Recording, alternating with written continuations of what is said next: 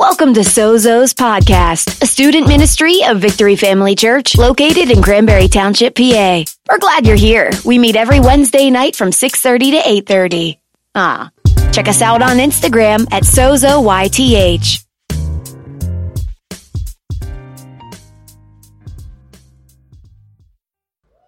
Woo! Hi, guys.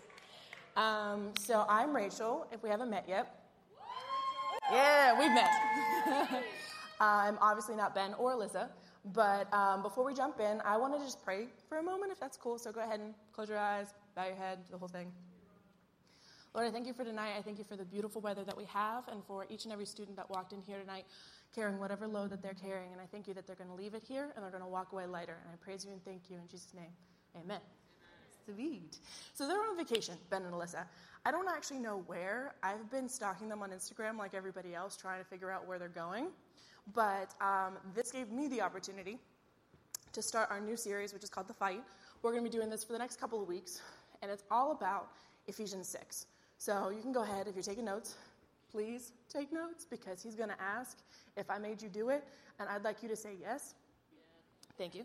But Ephesians 6, that's where we're going. And I wanted to make you aware of something when we're going to go there. If this is your first time in church, welcome. If it's not, I don't know if you know this, but you're currently in a fight. Don't worry, don't freak out. The fight's already won, so you're not going to be taken down because Jesus did the fighting for us, but you are still in a battle against the enemy. So God is a master planner, and he knew that would happen, so he didn't leave you unprotected. He gave you some tools or weapons. And in Ephesians 6, you're going to see what those tools and weapons are. I'm so sorry. Not even a minute in. Anyway, so Ephesians 6, it says, "Stand therefore, having fastened on the belt of truth, and put on the breastplate of righteousness, and as shoes for your feet, having put on the readiness given by the gospel of peace. And in all circumstances, take up the shield of faith, with which you can extinguish all flaming darts of the evil one, and take up the helmet of salvation and the sword of the Spirit, which is the word of God." So we're going to talk about two things today, defense and offense.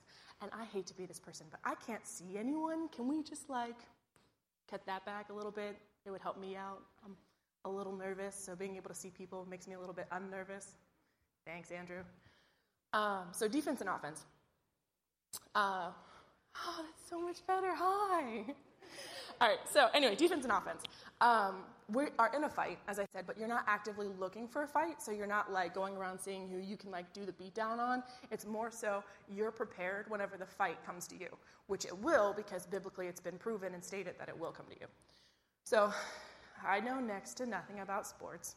I know mood shift, but I don't really know a lot about sports. But what I have learned from working with a bunch of dudes is defense is key.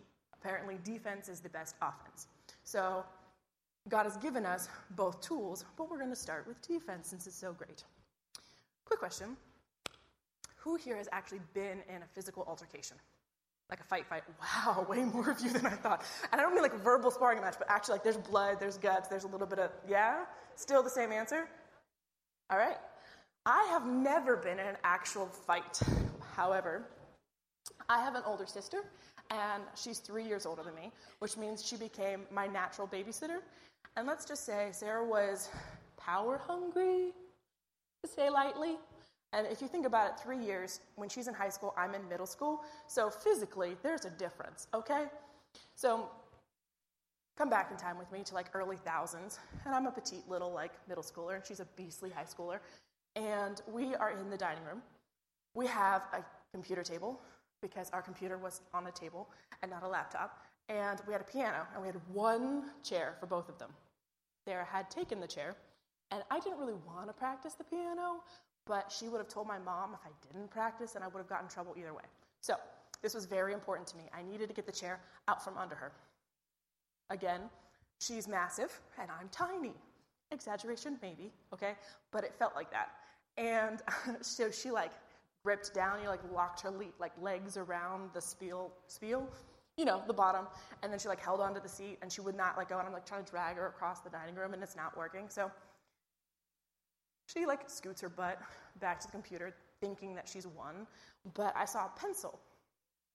And I didn't really think about it. I was immediately like, I'm not going to lose this. So I grabbed the pencil and I stuck it into the upper part of her fleshy arm. It wasn't that bad. I mean, she still has the lead tip in her arm to this day, and we're mid-30s. But I considered that a win because I wasn't going to go down without a fight. So she didn't best me that day. Thank you. Thank you for being all the babies in the family are like, yeah. So back to the point, we have two pieces of weaponry. We have defense and offense. We've already established that, right?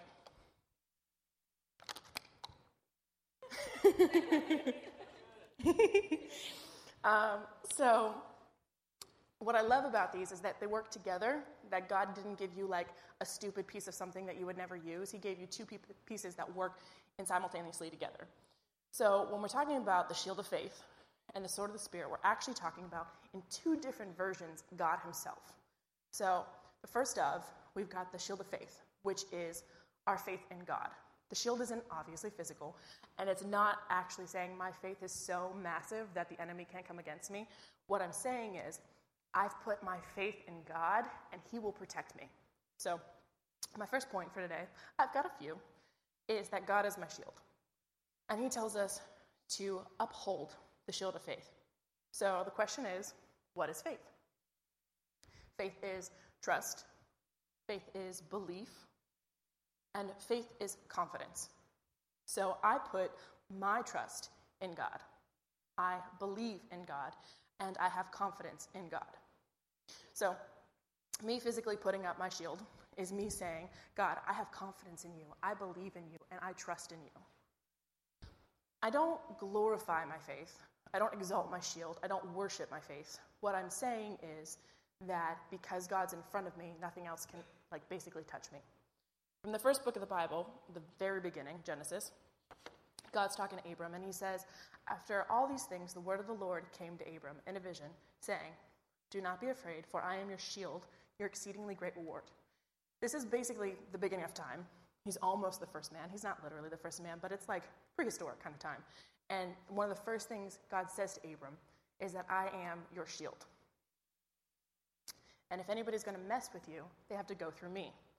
I'm the one that stands between you and the darkness, that anything that's trying to mess with my children physically is going to have to go through me because I am the good father. I am the protector.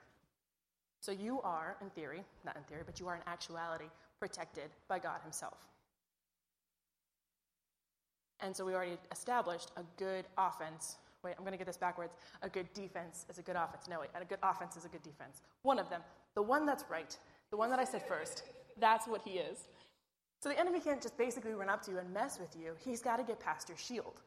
So if he is going to go to get you, he's going to have to find an area of weakness. And if you're walking through life and you're thinking, don't worry about it. I'm good. I don't need protecting. I don't need provision.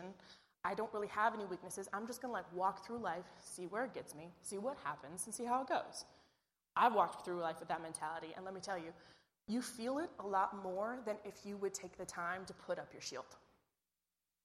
Because the enemy at this point realizes that you're unprotected, you're weak, and you need to realize that there's something coming against you. Being in denial about it is not going to help the problem.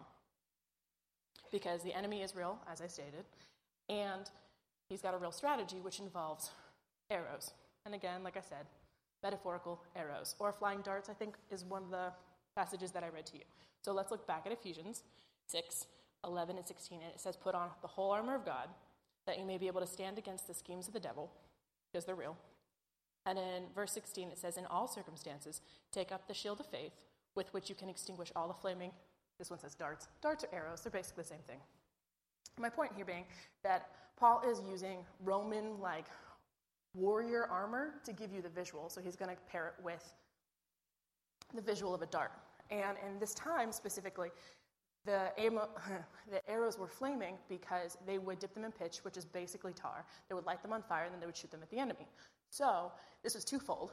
If you didn't get hit by the arrow, by some miraculous, you would probably light on fire, or you would walk into the fire, or you would get cut off from your team, your group, your your warriors, your battle friends, you get cut off, basically, from the fire. So you're probably saying that, like, literally doesn't apply to me. One, I don't have a team of warriors. Sorry. But the point being that it was a twofold strategy, that whenever you thought that you were safe because you missed the arrow, you still had the threat that you could possibly catch on fire. And so God's not going to leave you unprotected from either of those battles. He's going to give you a full shield. It's not going to be like a little dinky, you've got this like section covered, you're good. It's going to be from head to toe. It's going to be completely encircled. There's not going to be any weak point. So you don't have to worry, is my shield strong enough? Is my shield big enough? It's going to be because God is the actual shield and he is protecting you because he is big enough and he is strong enough. Thanks. I'm going to feel obligated to thank you if you say something. Resist, okay? Just say anything you want. Just cheer me on. So anyway, the wicked one comes and throws fiery darts at your life. He's going to shoot them, and he's going to attack who you are. And so, like, you're going to be thinking, as you're living life, you're going to school, you're doing your job, you're just, like, hanging out with your friends. This whole time, the enemy is going to be throwing darts against you, against your identity, against your confidence, against who you are. And you're going to need the shield of faith to combat those arrows. So, I've been talking a lot about the arrows. Let's define what they are. There are going to be thoughts of impurity, selfishness, doubt, fear, disappointment, rage, envy, jealousy. These are going to be planned by the enemy to burn you and to destroy you. They're going to be twofold. So the enemy goes, I'm going to take fear and I'm going to lodge it in your mind, right? Something little. And then every time you think about that, it's going to turn to anxiety. And then that anxiety is going to rule your life. And you're not going to feel like you can reach out to anybody. You're not going to feel like anybody understands. They're going to dismiss it. And then you're going to become isolated and walled in. Or he's going to take impurity and he's going to lock it in your heart. And you're going to feel something whenever you see somebody of the opposite sex or possibly the same sex.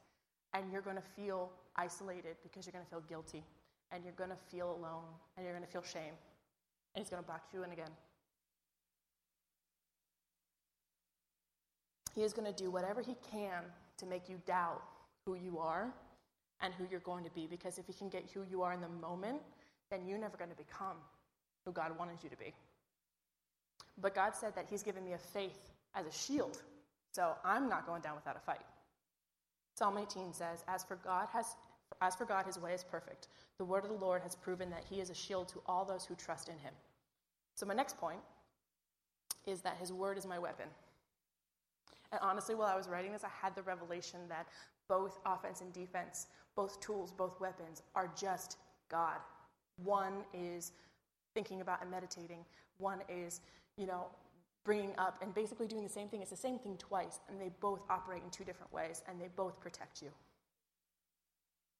And can you imagine, for a moment, that God's going to be like, all right, I got you a helmet, I got you a belt, you got some shoes, and I'll give you a shield, but good luck, bud. Go into that battle. Let's see how far you get. No, he's going to give you something to fight back or stab back in the situation with me and my sister. So this is the offensive. This is going to be how you're going to encounter and fight back actively. And I love God because whenever you have two things that work together and they're, like I said, they're basically just him, they are going to fit parts of you and they're going to fit your battle so specifically in a way that it might not fit somebody else's. And the way that it works for your good is just as equal to the way that works for their good.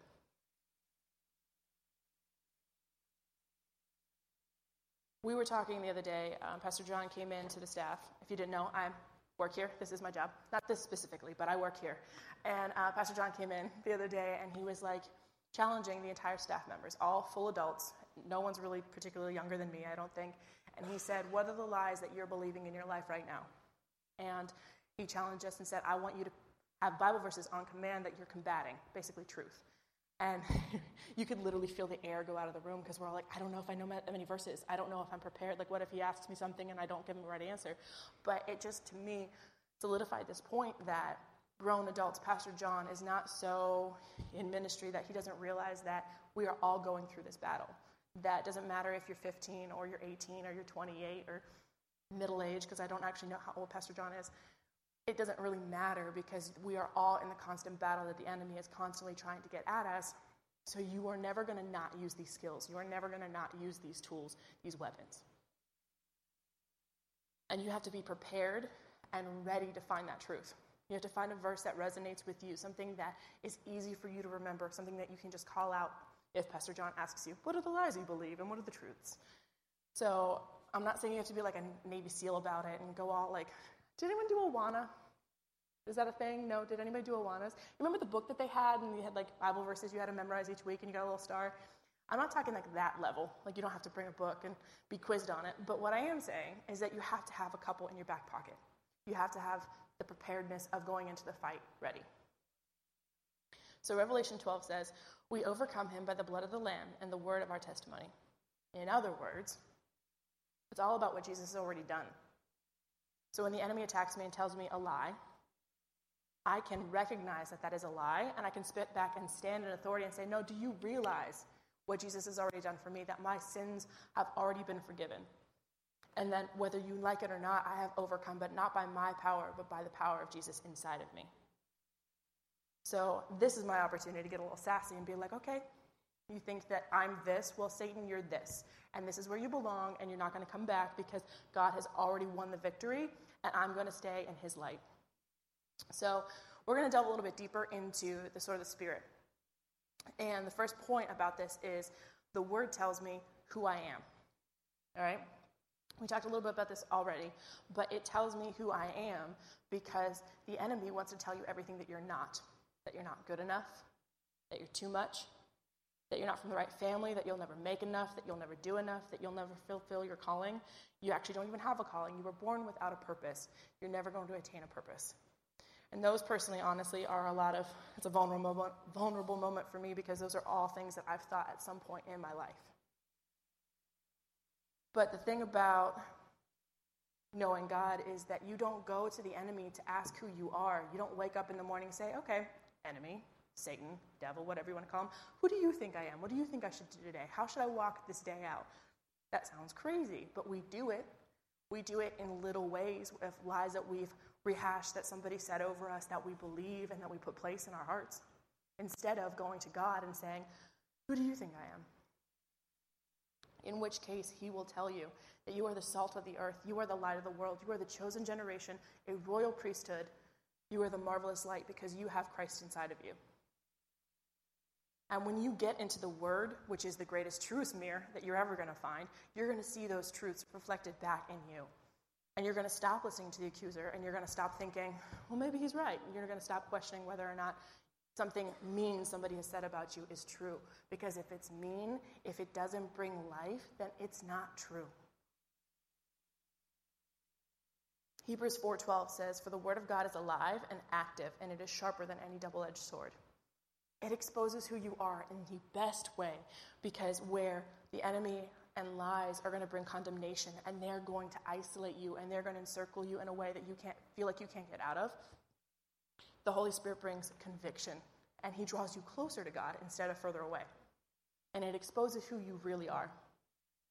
So if you start to stray, and you begin living out of the world, or living out of what you feel, or what you see in front of you instead of the Word, when you get in the Word, there's no other choice but to become back into alignment with him, with what he says about you.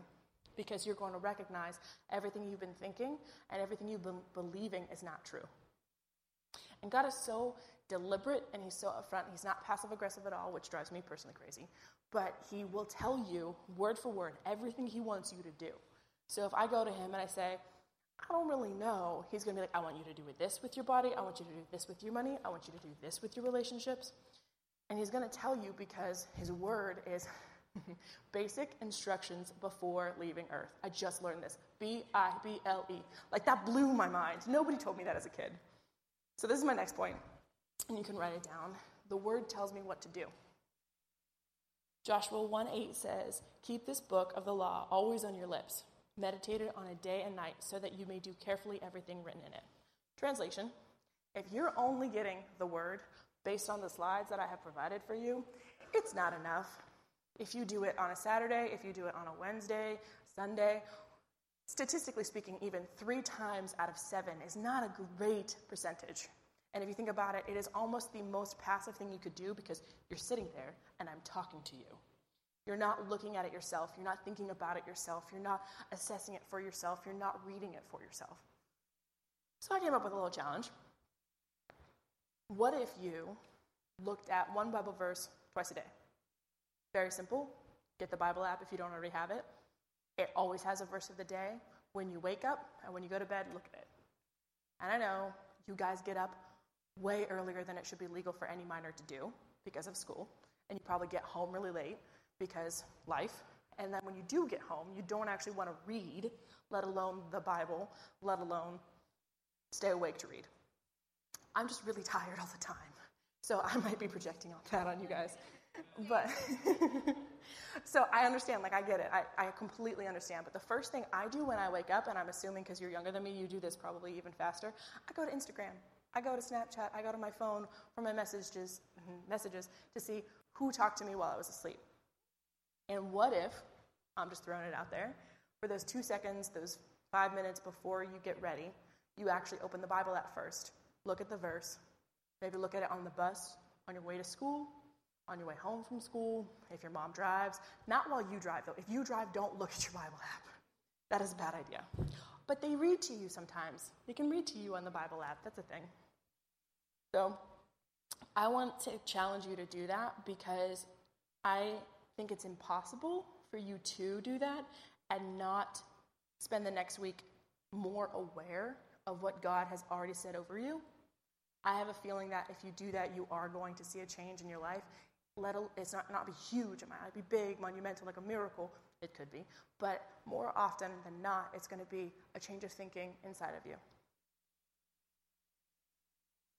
So if you don't know what to do, if you are at an impasse in life, if you're thinking, I don't know if I should break up with this dude, I don't know if I should go to college, I don't know if I should do the musical next semester, look at the word, because God is going to tell you what to do, like I said, in every situation. He's got an answer to every question, and he will show you the mirror of who you truly are and the path that he wants for you.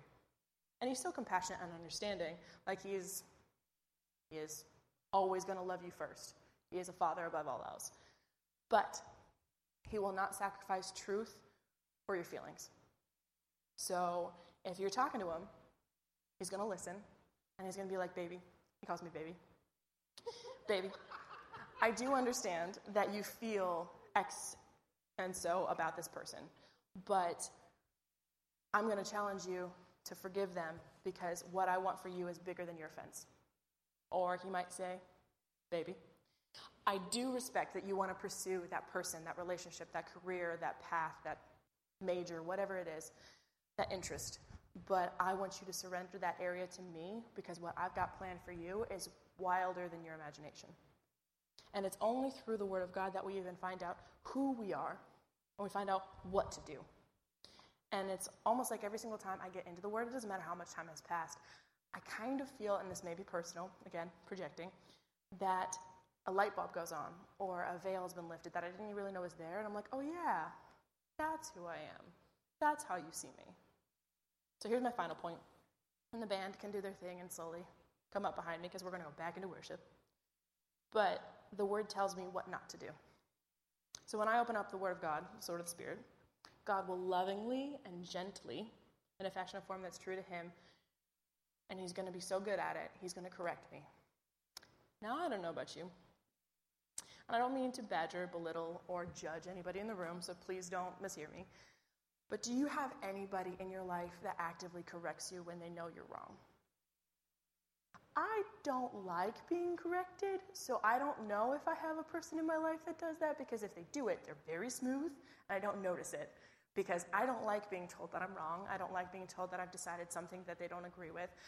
But the beautiful thing about God is that he reminds us when our minds wander. He reminds us when we have a bad attitude, or when we're thinking thoughts that don't align with him, or when we've strayed from the plan that he's laid out. And correction, like conflict, is not a bad thing. The only reason why anybody wants to correct you, the only reason why God wants to correct you is because he loves you. He loves you more than you can imagine. So he's going to take the time to look into your life and point out the things that don't match up with what he said about you. So when you start reading the word and you see so many examples of those who came before you who also did really crappy things, and he's going to use those people as an example of what not to do. He's going to say, baby, I don't want you to do what David did with Bathsheba. Baby, I don't want you to do what Moses did and didn't receive his promise and wandered for so long. I don't want you to be Jonah or do what Jonah did and rebel against me. I want you to obey me because I have so many things planned for you. And it keeps going and going and going like this. So many examples of great people of faith that I look up to and I respect, and I think they screwed up so much worse than me. And that's because I can look at what God did through them and I can say, okay, I'm not going to do that, but even if I did, he'd still find a way to redeem it.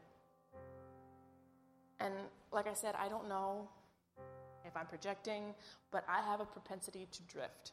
I have a propensity to go back to who I thought I was, the actions that I took, the thought patterns that I had, the behaviors that I did, and just settle in that. And when I get into God's word, it literally puts me back into alignment with his plans and his promises for my future so that that past becomes distant. God wrote every single truth in the Bible so that anytime the enemy, the liar, comes against you, you can say, no, not today. I'm not playing this game today because I know what my God says. And I know what a liar sounds like now. You are going to need these weapons, the offensive and the defensive, because you never know when the attack's going to happen. You never know when you're in the middle of the battle until it's too late, until you've been injured, until you have let your guard down. And God always wants to prepare you for the battle that you're in or the battle that you're going to be in, because you don't know how much he doesn't want you to go down without a fight. So we're going to go back into a song of worship, and during this time, I just want you to be a little reflective on the lies that you believe in your life, ones that you might not even recognize as lies, things that you've said or have been said over you. And I want you to dig deep, in case you're not super familiar with the Bible, of any truth that you can combat it with. Anything, it could be as general as, I'm crowned with dignity and worth. That's a Bible verse. It's somewhere in the Bible. I don't know where, but I know it because whenever I feel less than, I pull that one up.